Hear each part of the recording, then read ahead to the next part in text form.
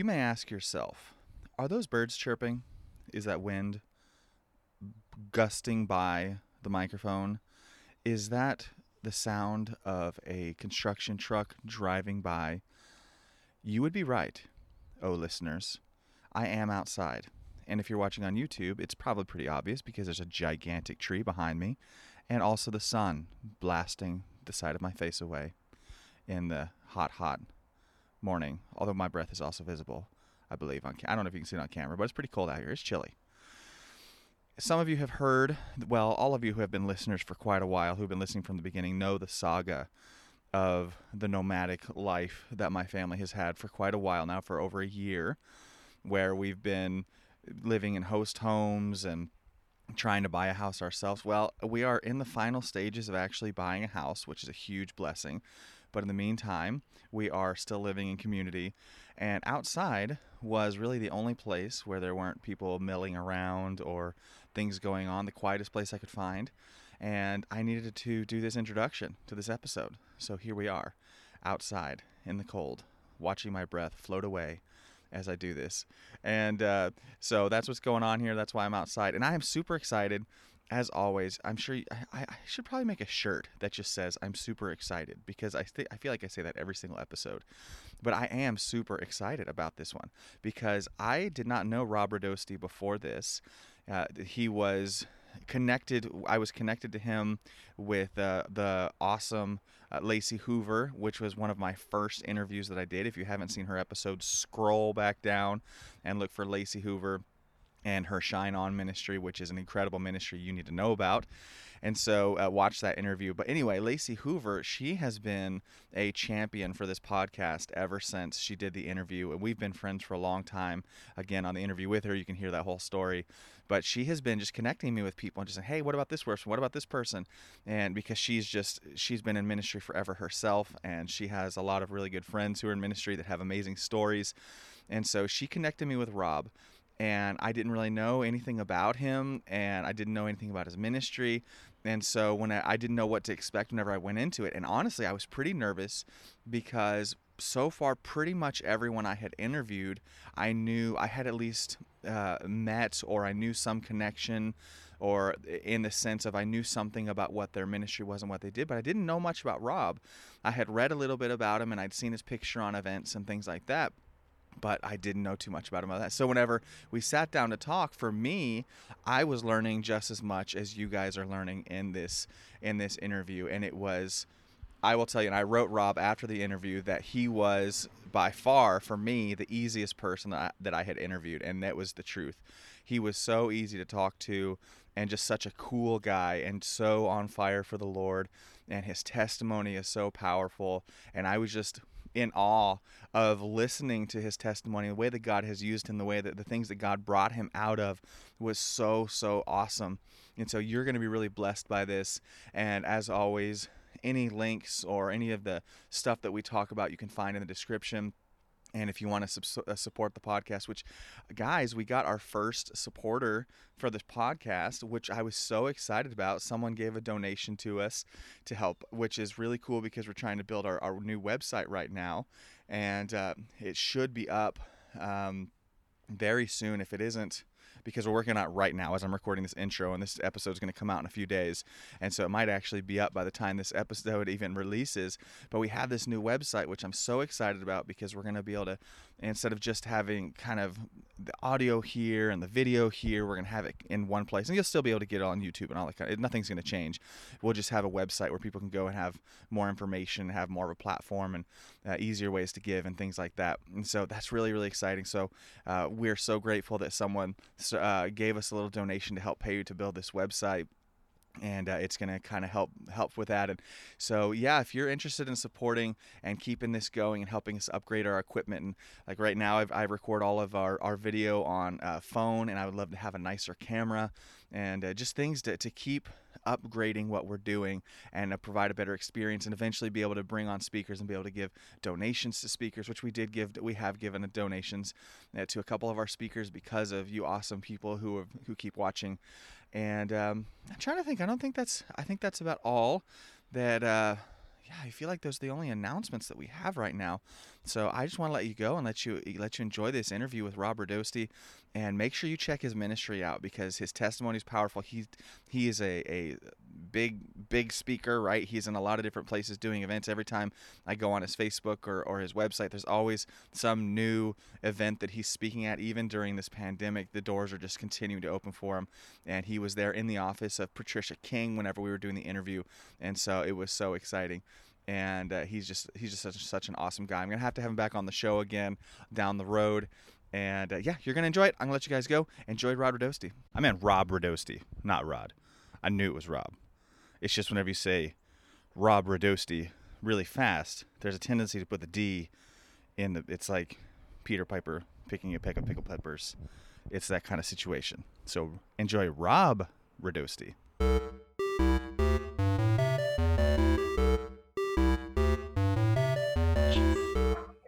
Hey, man. What's up, brother? How you doing? Doing pretty good. How about yourself? I'm doing really well. It's nice to meet you in person. Yeah, you too. Thanks for inviting me on. I appreciate it. Yeah, I appreciate you taking the time to do it. I've been so excited to talk to you. I've been just listening to your testimony, and Lacey has been speaking very highly of you, and so yeah, man, I'm pumped to be able to talk to you. That's awesome, man. I hope it's not too echoey in here.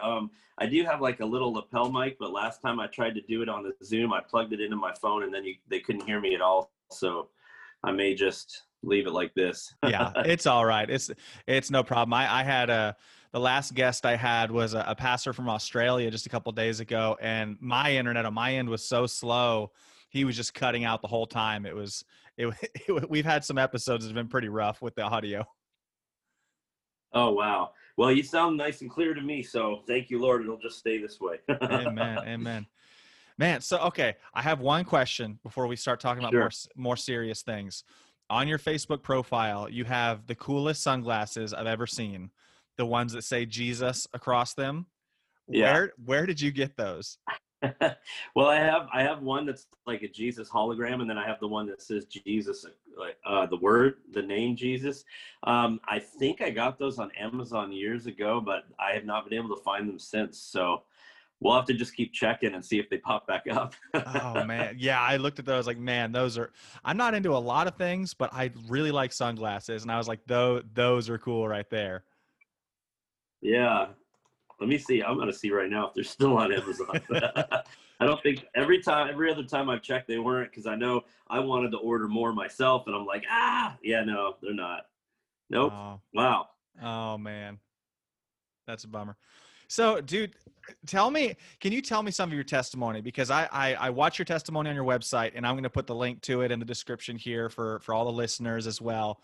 But can you just Sure. share your story? Because it's really unique in a lot of ways, and it's really powerful.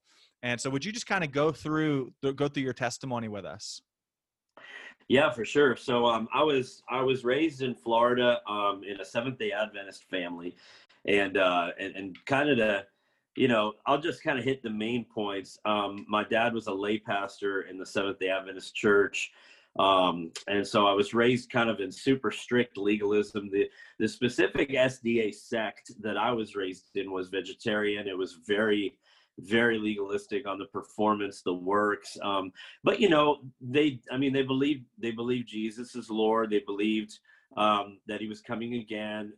So there are also a lot of other similarities with kind of like non-denominational Christianity. And I was taught about like a relationship with Jesus to an extent, but a lot was on my own merit, and a lot of it was very performance based. Like if I could do good enough and keep the Sabbath good enough. So I was kind of raised in a with this idea of like Friday night to Saturday night Sabbath, and I loathed it as a child because it was so boring. Like I just couldn't do anything. I couldn't even ride my bike, most of the time because it was like too much work on the Sabbath, And so, there are some ways now, looking back all these years later, that I'm thankful that I was raised like that. I had a very, very deep understanding of the law, of the Mosaic Law in the Old Testament.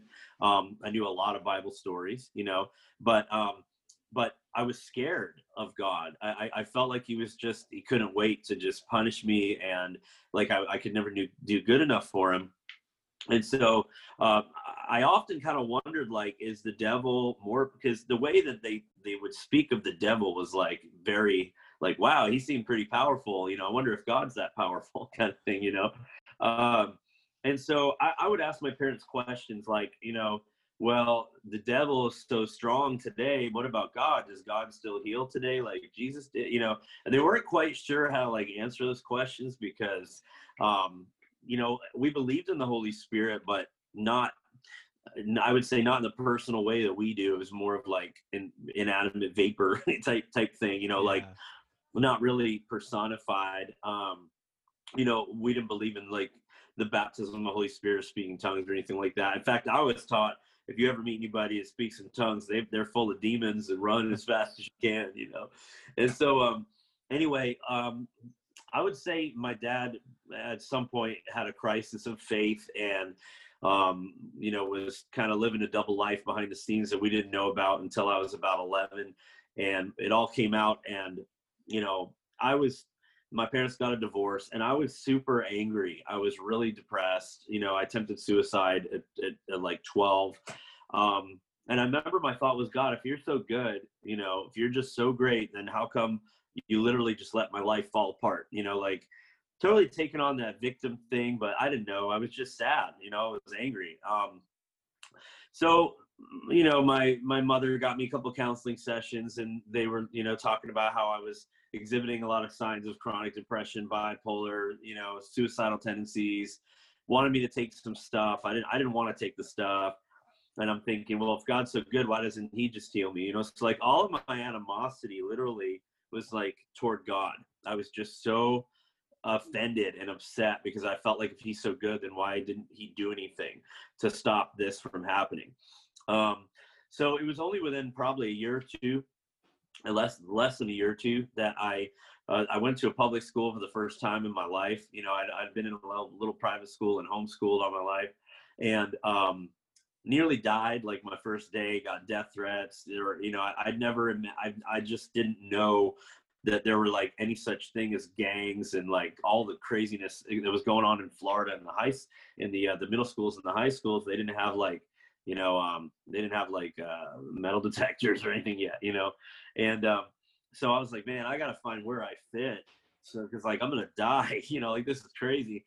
And so everywhere I tried to fit in, I just couldn't, and it just made me more angry, more depressed. And one day I ended up making friends with a Satanist, and he was like the only kid that would talk to me, so he began to just kind of get me interested in some of that stuff. Before I know it, I'm at school with all black and a pentagram around my neck and a satanic Bible. And I felt like I identified with something finally, like I felt powerful. And it only progressed from there. I was an alcoholic probably by 14. I didn't do a whole lot of drugs. I experimented a little bit, but I was really, the alcoholism got me good at like 14, and then on for a few years. So, the Satanism, which is more of the worship of yourself, essentially, as God, turned into, more of an interest in like Wicca and other things. And then that turned into an interest in Satan worship. And so I began to make friends in all these arenas and just move up the ladder. And I ended up like the leader of one of these groups. Literally like a devil worship group, and we would fight different gangs, and we would slash tires and death threats and bomb threats, and have like covens. We would get together with different like witch covens and do spells on people.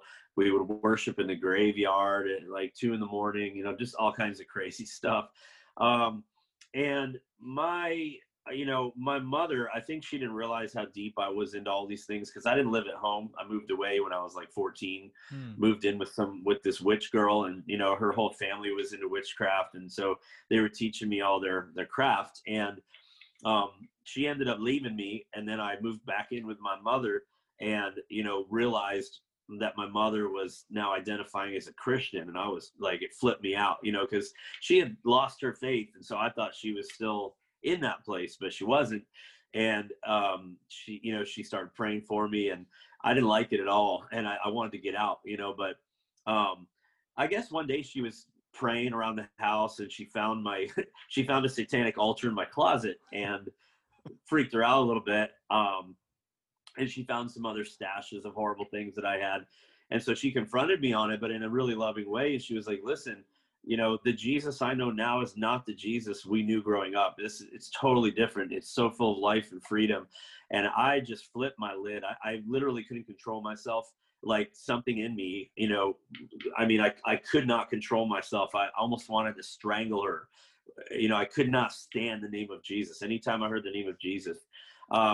And so one thing led to another, and I ended up, you know, after another suicide attempt and some other crazy things, running with a vampire cult, and then like people that thought they were like literally thought they were werewolves, just crazy. Wow. I ended up going to a Christian music festival to try to convert as many Christians as I could to Satan.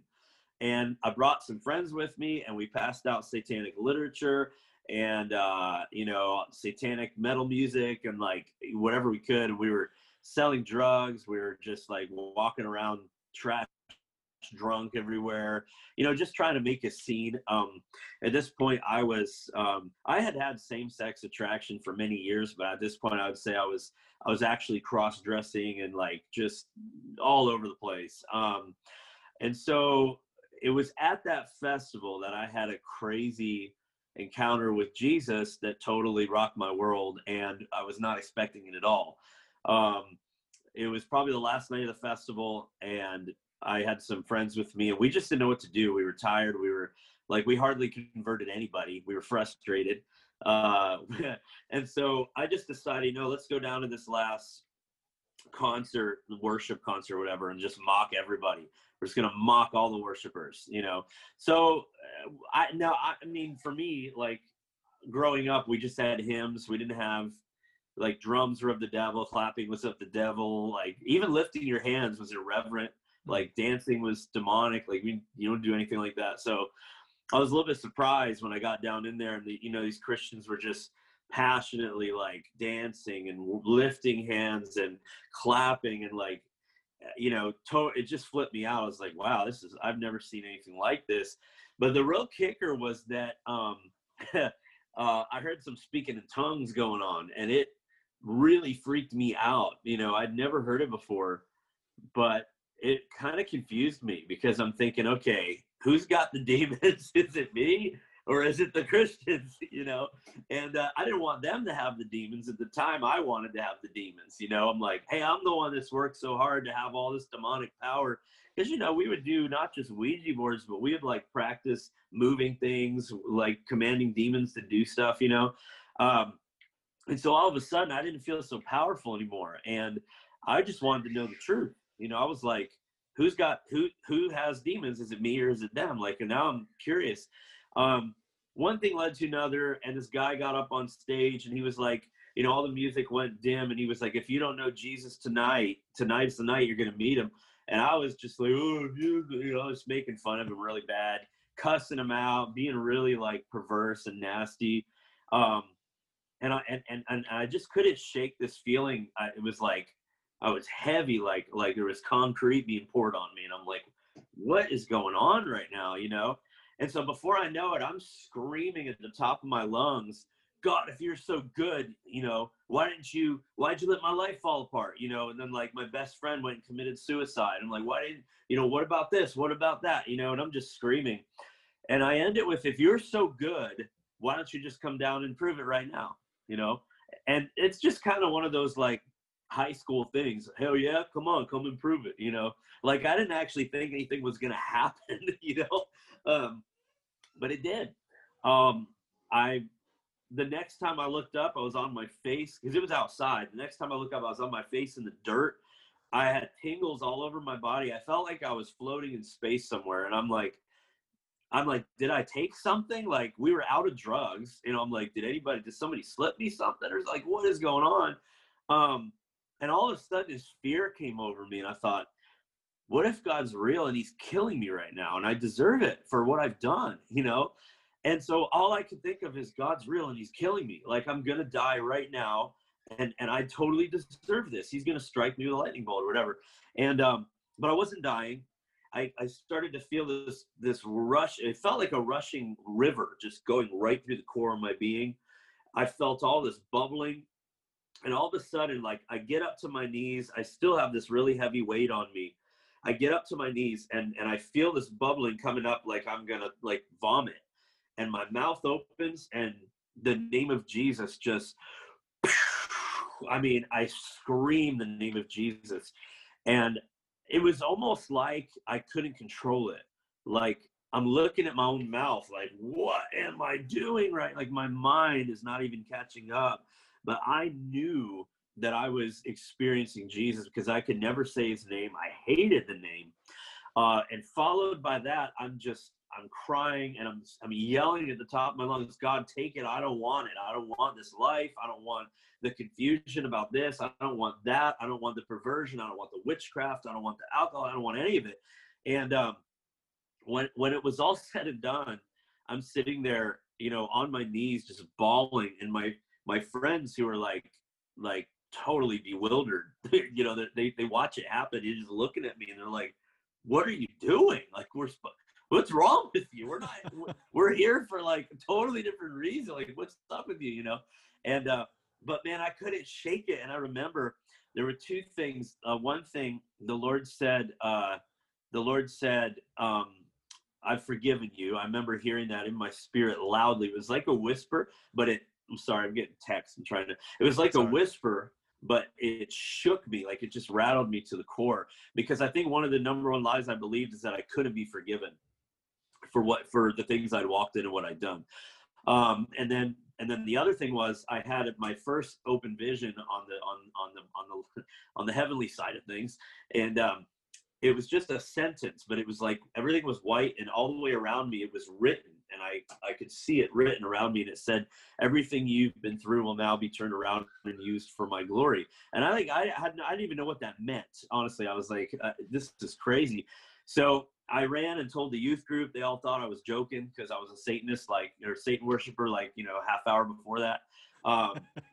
Everybody thought I was crying wolf and making fun of them, and I wasn't. There's more, you know, I go into more detail on different places, like on my YouTube channel and stuff. But then I went back to this satanic band that I played in, and I like preached to every single band member. They all threatened to kill me. And then the fun began. You know, it just, I ended up going off to YWAM, and, you know, which I needed. They really whooped my butt into shape because I just had a lot of issues with like authority, and, you know, got plugged into some good churches, and learned a lot about deliverance. And then I would say probably about 10 years later, I finally started to get delivered of some of the religion that was really deeply instilled in me. But yeah, it's been a wild ride, man. And I've had the privilege of sharing that story in detail in about 55 countries now, including Iraq and crazy places. So God's been really good. Oh, that's awesome. What part of it? I was just in Iraq. Well, not this. I would be there now, but with the shutdown, I was in Kurdistan back in last October. What part were you in? I was there the first week of October last year. Oh, so we were there like the same time. We were. I was in Duhok. I was in Erbil. I was there too. We were in I was there the first into the second week of October, and then we went into Syria through a refugee camp, actually, which was kind of crazy, a lot of fun. And we also went down to the Nineveh region, and so we were like a few miles from the gate of oh my goodness, what's that town that's modern day Nineveh? Oh man, I was at that same place because they have that big that's, you can see like the ISIS camp from the top of the mountain there. Yes. And I'm trying to think, we hired a driver, me and my buddy, my goodness, I'm trying to find Mosul. There we go. Mosul, yeah. We hired a car, and they took us like as close as we could get, and then they said they got, they were like radioing or whatever, and they got word that like if we go any closer we won't have heads, because there's different people are still in charge of the city and everything. I was like, get us closer, but we saw so many people. Like we were visiting with this one Muslim family in the mountains, And by the end of the night, dude, they were totally like, they let us pray for them in the name of Jesus. And we were just going after stuff. And we just saw God do so many amazing things. And we also visited with a ministry that takes the scripture in Persian by horseback into Iran and just dropped them off in all the villages. Yeah, it's pretty sweet. Man, Iraq, that's amazing. We were there at the same time. That's crazy. Whenever Yeah. I was actually there with some YWAM friends. And when we went there, we brought just a truckload of food into this one camp, this one refugee camp there. And it was one of the most amazing experiences because we went into this place and we're sitting there in this tent with all these Muslim guys, right? These Kurds. And we're sitting next to this chief who his family, 60 members of his family had been kidnapped by ISIS, and he was buying them back. You know, they have to buy them back for like $30,000 to $50,000 a person. Yeah. And for 6 years, he'd been buying them back.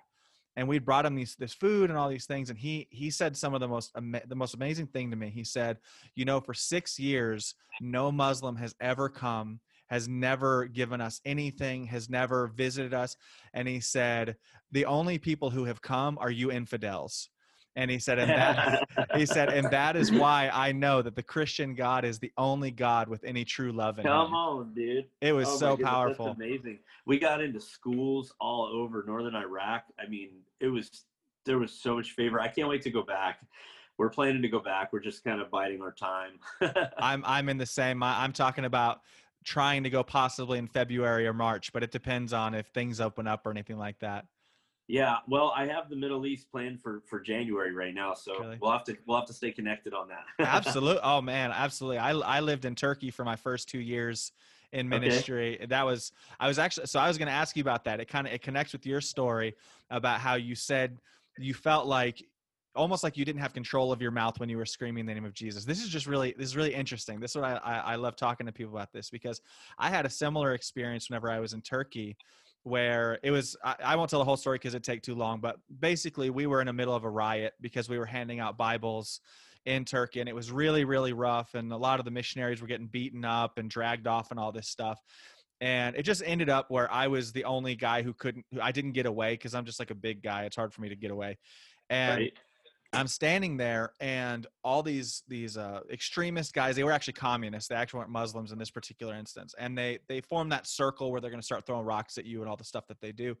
And I was standing there, and I felt God spoke to me, one of the clearest he ever spoke to me. And he said, shut your mouth. Because I was sitting there thinking, I'm going to say something amazing because I'm probably going to die right now. And I want someone to quote it at least, or write it in a book or something like that. Like that's what I'm thinking. And whenever I went to say it, I went to say this, right? I opened my mouth and I'm thinking, God, this is what I actually pray. It was amazing how things go in slow motion in those moments. I said, God, I'm not going to be quiet because I'm about to die. We'll talk about it in a minute. Right. Yeah, exactly. That's what I think. But whenever I did, I opened my mouth, and instead of saying the awesome thing I was going to say, I ended up yelling, I don't speak Turkish.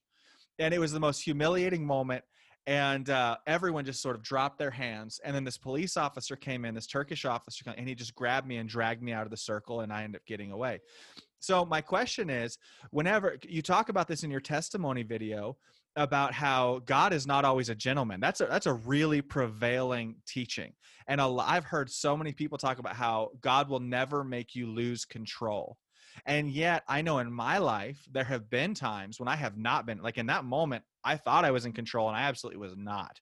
So what is your take on that? Because I know you really teach on a lot of these things.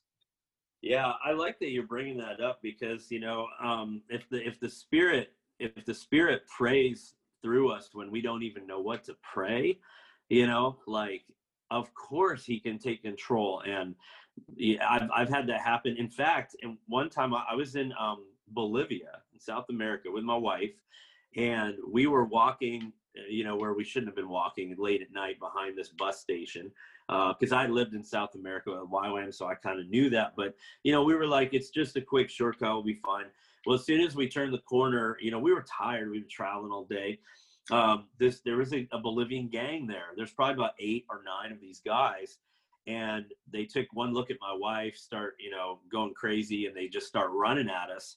And because I got a pretty wife, right? And so I'm thinking, there is no human way that I can stop this right now. Like it has to be divine intervention. And I remember I said, Holy Spirit, help. And all of a sudden my mouth opens. Literally, I didn't even choose to do it. My mouth opens and I just, para, like stop in Spanish, just really loud. And I was like, whoa. And all 8 or 9 of these guys, literally, Alan, I kid you not, their faces went white as a ghost. And they looked up above us and they went like this and turned around and ran. All of them. I've never seen anything like it in my life. And so I still get chills when I'm talking about it, because I definitely wasn't in, because I'd have been like, no, please, we want to have children, like, they had knives and all this stuff. And, but that the Lord definitely took over. So the Spirit prays through us when we don't know what to pray. How much more, when we let the Spirit loose our tongue, will the Lord just, when we would say something really stupid in our natural mind, but then all of a sudden the wisdom of heaven comes out, even if it sounds foolish in the natural, and I've had other things happen like that as well. Maybe not quite as intense as that story, but very similar, in other circumstances, and so I definitely. And I think it's really important that, we don't open our mouths, whether we're on the mission field or not. Even when we're at home, we don't open our mouths unless we know it's what, like, the Father's saying, because he's a lot smarter than we are. I had a situation in Haiti, and this was really, you're going to like this one. It was super wild. We were in the Cité Soleil, the big tent city. And right after the earthquake. So it was I think it was the end of 2010 or beginning of 2011, something like that. And, all the slums, and I'm just out there preaching the gospel, and these dudes show up with machetes. I mean, they just show up and they're like, if you don't leave our slum in 2 minutes, we're going to have your head on a platter. And they weren't kidding. These are like the drug lords and the slum lords. And then I just started telling them how much Jesus loved them, and they kept getting closer with the machetes. And I see our bus pull up, not too far away, but I am just like, I can't just run to the bus. I'm just so engaged. Like, I want to see these guys have a radical encounter with Jesus. And so the guy lifts his machete, and I was like, okay, Lord, what do I do? And all of a sudden I start laughing hysterically. And I'm like, why am I laughing right now? And I was like a martyr grace or something. I don't know what it was, but I just start, I'm just laughing. Everyone's looking at me like, how is he laughing? So thankfully, one of my brothers he was a huge dude, grabbed me and threw me on the bus because I was just standing there laughing my head off, But after that encounter, we went back again, and they ended up listening to what we were saying and let us pray with them. And then we tried to plug them into local churches, and the pastors were super legalistic, and they didn't want them in their churches. And so we're like, okay, well, we're gonna have to start one or something, but it was just such a crazy experience because I could not control, like, I didn't choose to start laughing. It just started coming out, and I was like, wow, I'm really gonna die, this way. But it must have been the Holy Spirit, like this joy came over me or something. It totally was whacked out in the natural, it's like, what? So yeah, cool stuff. Man, I love church history, and I've been studying a lot about just sort of the move of the Holy Spirit and the power of God. I know in your ministry, you've had thousands of miracles, all kinds of just wild, powerful things. And I find it interesting because from the mid 1800s during the Great Awakenings, right? The first and second Great Awakenings, the church had a lot of witchcraft mixed in. And a lot of it was because of legalism, because when the Protestants broke off from the Catholic Church had such a focus on miracles and all those things that the Protestants went the complete opposite way and wouldn't even talk about miracles. And so then people, because we have a natural desire for the supernatural, they start going to witchcraft because they all had the same question you did. Why is it that everything is of the devil? Why is the devil so powerful and God supposedly doesn't do anything? So that's when you get Mormonism and Jehovah, all these weird cults that come out that have these demonic encounters and angels and all these things happening. And then all of a sudden you have later people like Charles Finney and Smith Wigglesworth and these guys who are they're pioneers in moving in the Holy Spirit when it's incredibly controversial. Do you find, because this is a lot of this is your message, right? Moving against the spirit of religion.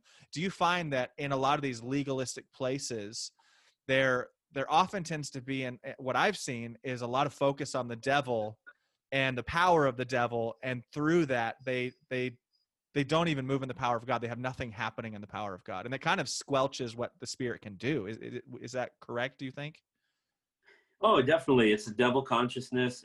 And I think because of an overwhelming sin consciousness that we've had since the 200s AD, with the Constantine system and stuff, because the focus came on to, here's the steps you have to follow to get your sins forgiven by the man, pay this much money, pay penance, do all that. Or else the devil's, here's the devil going to get you, and I think we've had an overwhelming devil consciousness and sin consciousness. And I don't think that we've really tasted of the life we were meant to live. And I think we're just starting to begin to even taste that in, 2020 AD, but there is, because, in the beginning, there were two trees, tree of knowledge, good and evil, and life. We were meant to just eat from life. And the enemy trick them into, if they have this, it's a dualistic lens is what it is. Good, bad, good, bad, good, bad. So then you see everything through the dualistic lens, including God. God is good and bad. Watch out, and it's like, but then the devil's only bad, but then God's partly bad too. So what's the difference? And it, I think there's a little bit of control in there as well, because if we can freak people out enough about the devil or hell and sin, then they won't do bad things. But really it just, I know for me, I'll give you an example. Growing up, I had numerous family members. They'd say, little Robbie, promise that you will never, never watch fantasy movies or Disney movies that have any kind of witchcraft in it, because it's so evil. And it was just hammered into me. So by the time I'm like 12, I'm like, bring on the witchcraft, it just, because we're, like the law magnifies sin, and so when there's this constant, it's beaten into our heads, we end up with a devil consciousness that we can't shake. We can't, because all our lives we've known how scary and bad the devil is, but we've not experienced pure life that we're meant to eat from, and so we have this filter of devil, sin, hell, worldliness, in a lot of traditional Christianity, that I believe the Lord's removing that veil right now. One of the words I heard the Lord speak to me the other day was that we would begin to see interdenominational reconciliation. And so we're going to see a lot of walls come down, a lot of veils removed. And I think that the overwhelming sense will now be son consciousness, not sin consciousness. S-O-N, consciousness. Amen. We will be so conscious of the Son and his preeminence, that sin isn't even a question anymore. We just, that's why I just wrote this book, Happy Holiness. I'm sure we'll get to that later, but yeah. So. Man, that's so powerful, and it's so necessary right now, just with the way the world is moving, with the way that things are going right now, the importance of that unity in the church. I know, for example, my wife is Panamanian. Whenever I met her, she didn't speak a word of English. I didn't speak a word of Spanish. And we came from totally different backgrounds. Like she wore skirts until we'd been married for like 2 years, because she was taught that for women to wear pants was from the devil. And I've been to Panama. that's right. And a lot of my friends and YWAMers and people that I minister with all have tattoos and eyebrow rings and all those things. And for my wife in the beginning, that was such a huge deal. She couldn't, because she'd been taught that their whole life. She couldn't understand how that could be not evil. Right. And yet now, as God is kind of moving in the church, I was just in Washington, D.C. with that Let Us Worship movement. Sweet. Which was so powerful. And it was so cool to see all of these different people come together, 30,000 people who are all there together. And I'm sure from so many different backgrounds. And there was just so much power in it. It was just, we need that. We need that unity right now. Yeah, amen. Yeah. So, amen. Okay. Now, I wanted to buy your book. And you're going to have to tell people where to get your book, because especially your first book, which I was really excited to read. On Amazon, it is currently $920. And Wow, I didn't even know that. Yeah. Okay, so here's what's going on. Our let's see, how can I put this? Our first couple of books are in revision right now, for a couple of different reasons, and I won't go into details exactly why. But yeah, but soon, here in the next few months, they should be ready. My new one will be out probably between Thanksgiving and Christmas. So is it the new one you're talking about? No, your old one, your testimony. Okay. Yeah. And he unleashed me to the world. Yes. Yeah. You can order it at our website, and as soon as the revisions are done, the orders will go out. So if you go to glorybomb.com, we've got a bunch of domains. I try to funnel it all to glorybomb.com because it's easy to remember for people. There's a store right on there, and any books that you guys order, as soon as the revisions are done, we do have the evangelism one in stock, but all the other ones are currently being revised. So tell me about your new book. Yeah. Just tell me about it. What's the premise of it? Yeah, so it's called Happy Holiness, The Rise of Redemptive Reformers. And I just finished some God TV shoots with Patricia King for it. And it's probably not going to air till next year because of COVID, they're a bit behind on their programming, which is totally understandable. So we were going to release it like with the God TV episode, but now we're like, I'm just going to put it out. So we're shooting for Thanksgiving here, 2020. So you guys listening to the podcast, it's either probably already passed or maybe right this week. You can go to happyholiness.com and grab it. So here's basically, I'm going to read you the back. Can you be both happy and holy?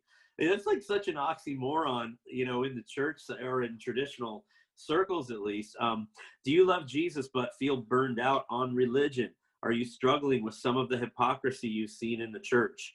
Do you wonder if there's a better way to live a powerful and faith-filled Christian life? After 10 years of preaching the gospel, Rob Radosti wanted to throw in the towel. One night, a series of heavenly visitations changed his entire perspective. That was in 2011.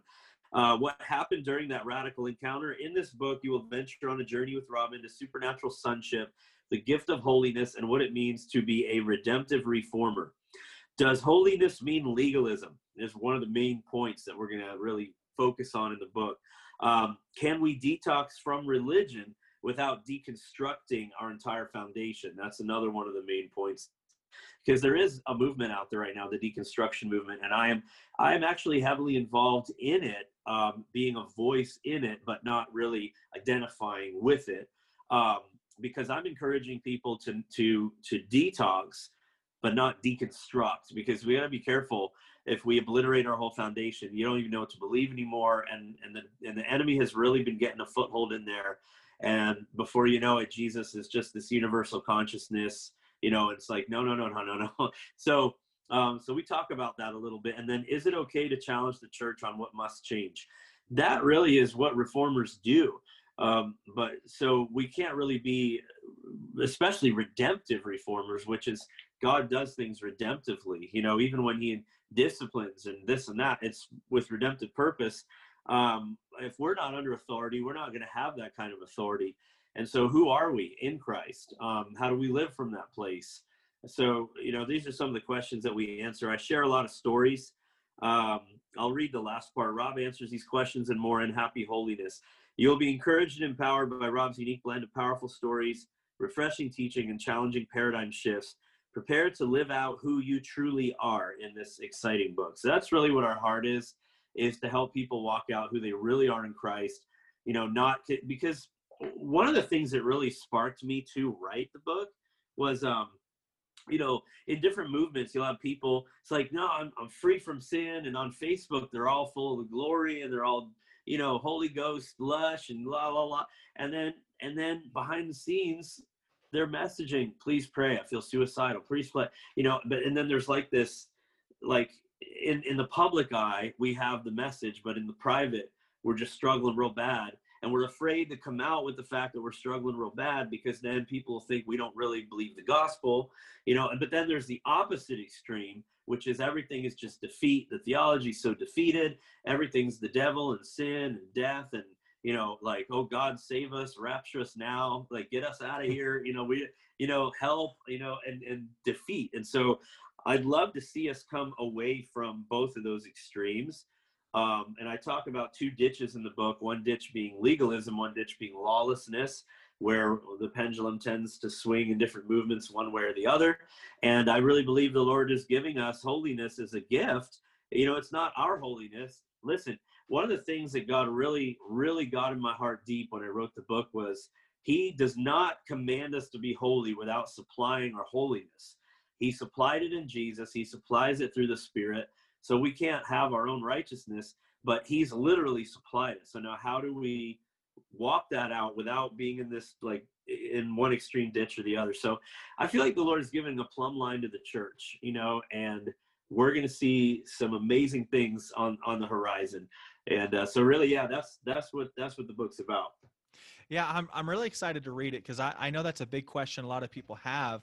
And I'm glad you talk about the two ditches, right? Because that is a big question, because people who are in more of a conservative church, for a lot of them to step, even if they're locked in religion, to step out of that religion, it feels like they're in sin. Like to them, they feel like they're moving into sin. And that's really hard, because they feel like, it's not like they feel like they're rebelling. They feel like they're sinning against God. Like my wife, for example, like I said, with her wearing pants, what she felt like, oh my goodness, I'm doing something almost immoral, because right. And so there's that, and pulling people out of that. But then oftentimes people go so into the extreme that, like you said, it's just it's almost universalism. It's this weird, there is no sin. There's nothing. There's. Oh, I deal with that. I've had friends I've ministered with that, all of a sudden they started going that direction. And I was like, whoa, and it's wild, because I understand that we want to live in a glory bubble to the point where, like think about the song, and the things of earth grow strangely dim in the light of his glory and grace. Totally. But if we get into such a self-absorbed glory bubble that we literally forget that people are living and dying in sin and in destruction, and it's really unhealthy, and we can start to go that direction where so I think there's a healthy balance where we don't live with a sin consciousness, but we are conscious of the fact that sin is still destroying people and will destroy us if we go that route. And a lot of people like to use, like, for example, where Paul says in Corinthians, you say, I can do whatever I want. All things are permissible. And a lot of people say, we'll see, all things are permissible, but that's actually not what that scripture says. Paul's quoting them saying, you say this, but I'm telling you, no, not all things are beneficial. So you can't, because they're giving him their philosophies and all this stuff. And so I don't believe I think grace actually holds us to a higher standard than the law of Moses did. As the law, it's like, okay, you can mess up, go make a sacrifice until you do it again. But grace, it's like, no, this is not who you are anymore, period. There is no more sacrifice for sins. So it literally holds us to a higher standard, not meaning you better perform even better, but we really need the revelation of Christ in us, the hope of glory, so that we don't keep falling into, these cycles.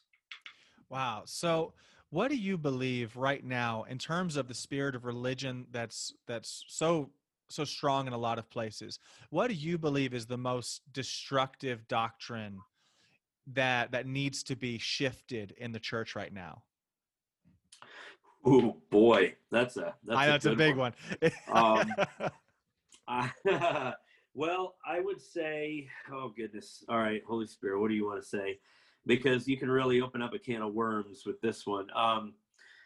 There's a few that have really concerned me, and that I have weighed for a few years really, really heavily, and relied on, the voice of the Spirit to really, and the confirmation of Scripture.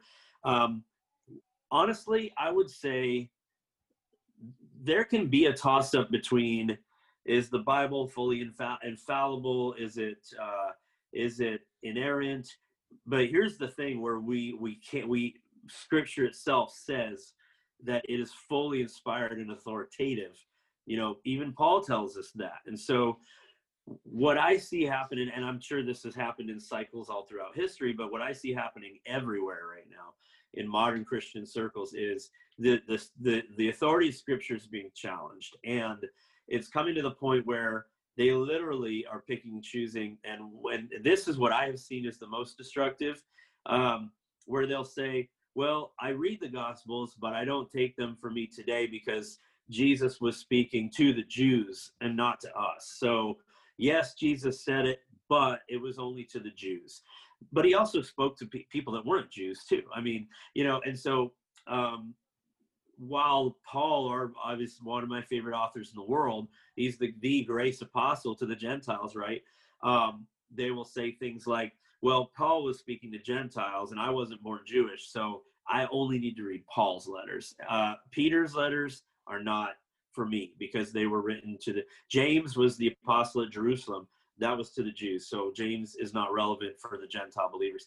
Yeah, but it says that there is no Jew or Greek in Christ. So we automatically have an issue there. And so, challenging the authority, it's okay to ask questions, but coming to a point where you say, I don't have a roadmap anymore because I don't trust Scripture. That's like saying, I'm going to try to get to my destination with no GPS, no phone, no satellite, no map. I mean, it's super dangerous, and then, probably tied with that would be this idea of Jesus as just being, a greater universal consciousness. I kind of see that really strong in the church, right? Not everywhere, but in some circles, I see that really strong right now. There's a big, and I talk about this in Happy Holiness, there's a big difference between seeing Jesus in people, whether they're believers yet or not, but choosing to see him being revealed in them and, and praying that direction and declaring that direction. There's a difference between that and, well, Jesus is just the universal consciousness in all of us. So eventually, it's like people aren't even really preaching the gospel anymore because they don't know how to, because there's not really an issue in their mind. And that ties into Pelagianism, which is, I don't really want to get too deep into it, but basically the fact that Jesus didn't really have to come. He only came to prove a point. He only came to show us how much God loves us. He didn't really have to come and do all that because there was never really an issue from the get-go.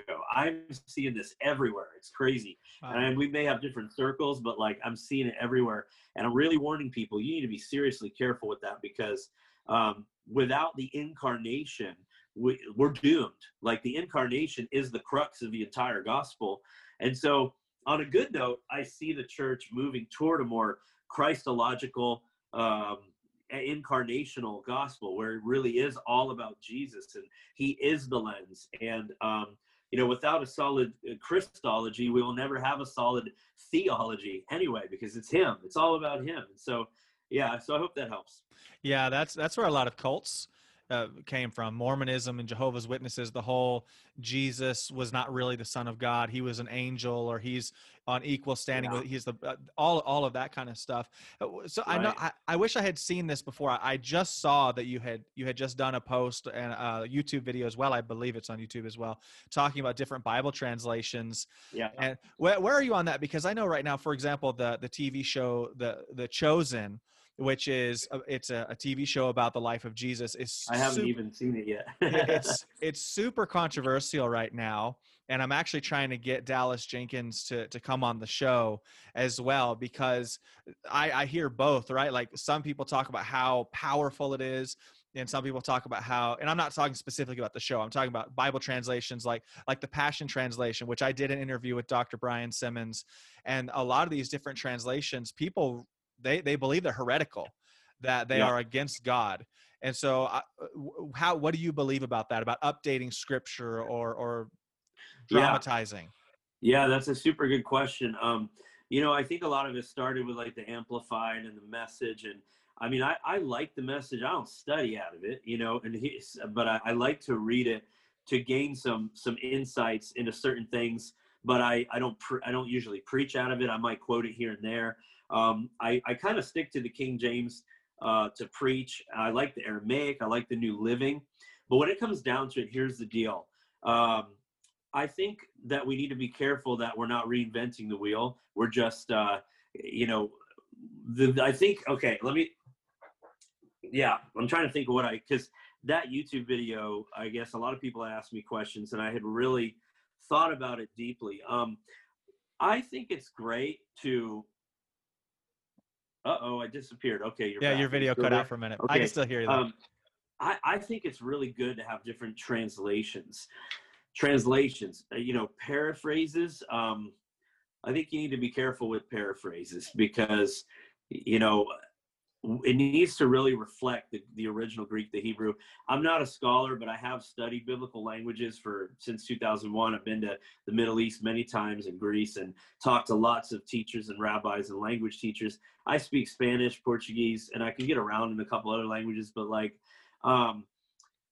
the King James, and this is what I try to tell people, was translated really from German and from the Latin Vulgate predominantly. And so we have words in the King James that are not fully congruent with the Greek and Hebrew words that are more congruent with the Latin word, which, when it was translated from Greek and Hebrew to Latin, then by the time it got to English, for example, repentance is one of those words. So in the King James, it can sound, it's got a filter. It has a medieval filter on it. So repent ye, sounds, but in the Greek, I was just in Greece, metanoia is like a shift of the inner man. And so instead of declaring, come pay for your sins or you will burn, that can kind of be the medieval filter you can get from the King James sometimes. The word of God is not wrong by any means. So I like translations, but I think it's very easy to, add your bias, your personal bias into the translation, which is the deal with some of the newer translations coming out. I do like the Passion. I think it's beautiful, mix between maybe a paraphrase and a translation in different areas. But again, I don't really study out of it. I don't preach out of it all the time. I'll read it from time to time. I do like it, but I'm not here to demonize people or their translations. But I think there are a few. We grew up with our own translation, the Seventh-day Adventist Church, called the Clear Word Bible by Blanco, and it literally changes the word. I mean, we didn't believe in Seventh-day Adventists don't believe in life after death, and so once you die, you're dead. So anywhere that it would say spirit or soul, they would put the word bones. It was just totally weird because they obviously added a personal bias in there. So my admonition to people is be really careful. Don't be cynical and skeptical and paranoid, but just be careful. Ask the Holy Spirit to lead you and guide you into truth. I know Brian Simmons has some notes on Revelation that I just love so much what he has to say. I really highly respect it. It's just great. But I have seen a lot of people are condemning the Passion Translation. I personally don't really know why they're condemning it. But again, I'm not a scholar, although maybe one day I'll be. And I don't know how you personally feel about it, but I will say I have had a caution in my spirit because I do see a lot of personal biases being put into the different translations and paraphrases. However, I encourage people, go to the Interlinear Bible. Just get right on Google and Google, John 5:7 or whatever, Interlinear Bible, and you will see word for word, not even in English order, exactly how it was written in the Greek. And you can look at the meaning of every single word, And so with words like repentance, that is a Latin word. That's not a Greek word. In Latin, it means to go pay penance over and over again. So you can see how there was a filter. So I would say we need you got to change your filter in your car and in your house. We need a fresh filter, but never rewriting or adding to or anything like that. No, definitely not. Yeah. Oh, I'm totally on the same page as you. I tend to avoid a lot of the paraphrases as well, just because it can get a little bit too tricky, and it can stray. I've read a couple paraphrases where it doesn't. I don't know how anybody could even get the same meaning between the two scriptures. Yes, yeah. And well, so, I've had, with the Mirror Bible, a lot of people have asked me about the Mirror Bible. There are so many areas in the Mirror Bible that it's so beautifully written, like poetry, and but there's a lot of areas that I'm just I just cannot see how they got that, like in Hebrews 6, in the mirror. And by the way, this is not to bash the mirror or anything, but be careful. In Hebrews 6, it says that the laying on of hands, the baptism, future judgment, all that is no longer relevant. And I'm like, what? Like, I don't know how they got that out of, Wow. so yeah, you gotta really watch out with some of that kind of stuff. Even though I love the people and I love, I don't, it's nothing personal at all, but I have to stick true to scripture, what the Lord's showing me. And I know that it's God breathed. And so if we have to get in the Aramaic, which has a lot of the same words from the Greek directly transliterated, but ultimately go check out the interlinear Bible, guys. That's what it's really helped me a lot. Amen. Well, I know we're running out of time here, but I'm just curious. You just moved to Arizona, and Yeah. the Lord gave you a word to just very suddenly pick up and move to Arizona, correct? And so are you over there near, I assume you're near Patricia King's ministry as well? Like you were just doing God TV? Yeah, actually our office is right here in her complex. That's where I'm at right now. Yeah. Oh, I love Patricia. I always tell people I've only met her once, and it was just at a conference, and it was one of the most powerful moments of my life because I was on a speaking tour, and kind of like you said, I was in a depressed place, and I was on a speaking tour and just preaching all over the States. And I happened to go to California where she was at a conference, and the Lord had spoken to me this word at night, just out of Isaiah, which said, "Set your face as flint." And I didn't tell anybody about it. And that day I just happened to run into Patricia at the conference. I just said, "Hey, could you pray for me?" And all she really said was, "The Lord says, set your face as flint." And man, I tell you what, that rocked me. Boom. It was so powerful, man. So yeah. So what's coming up for you? What are the next steps now that how long have you been there now? About 2 months. Yeah. We were church planning out in South Carolina before this. And so we just relaunched the itinerant ministry. I just got back from a trip. I was in Nashville at the Prophetic Summit with them and James Gull and them and Patricia, which was just an awesome time. Then I was in Pittsburgh and South Carolina and then North Carolina. Now I'm home. And we're probably looking at some conferences getting on the roster, getting relaunched in the mission stuff, which we're really looking forward to. This December, I've got a Southern California tour coming up. January missions. February, I'll be in the Northeast, like Pennsylvania. March, Ohio, and then there's stuff kind of every couple of days getting added. But yeah, we're excited. We also have a church movement called Church 14.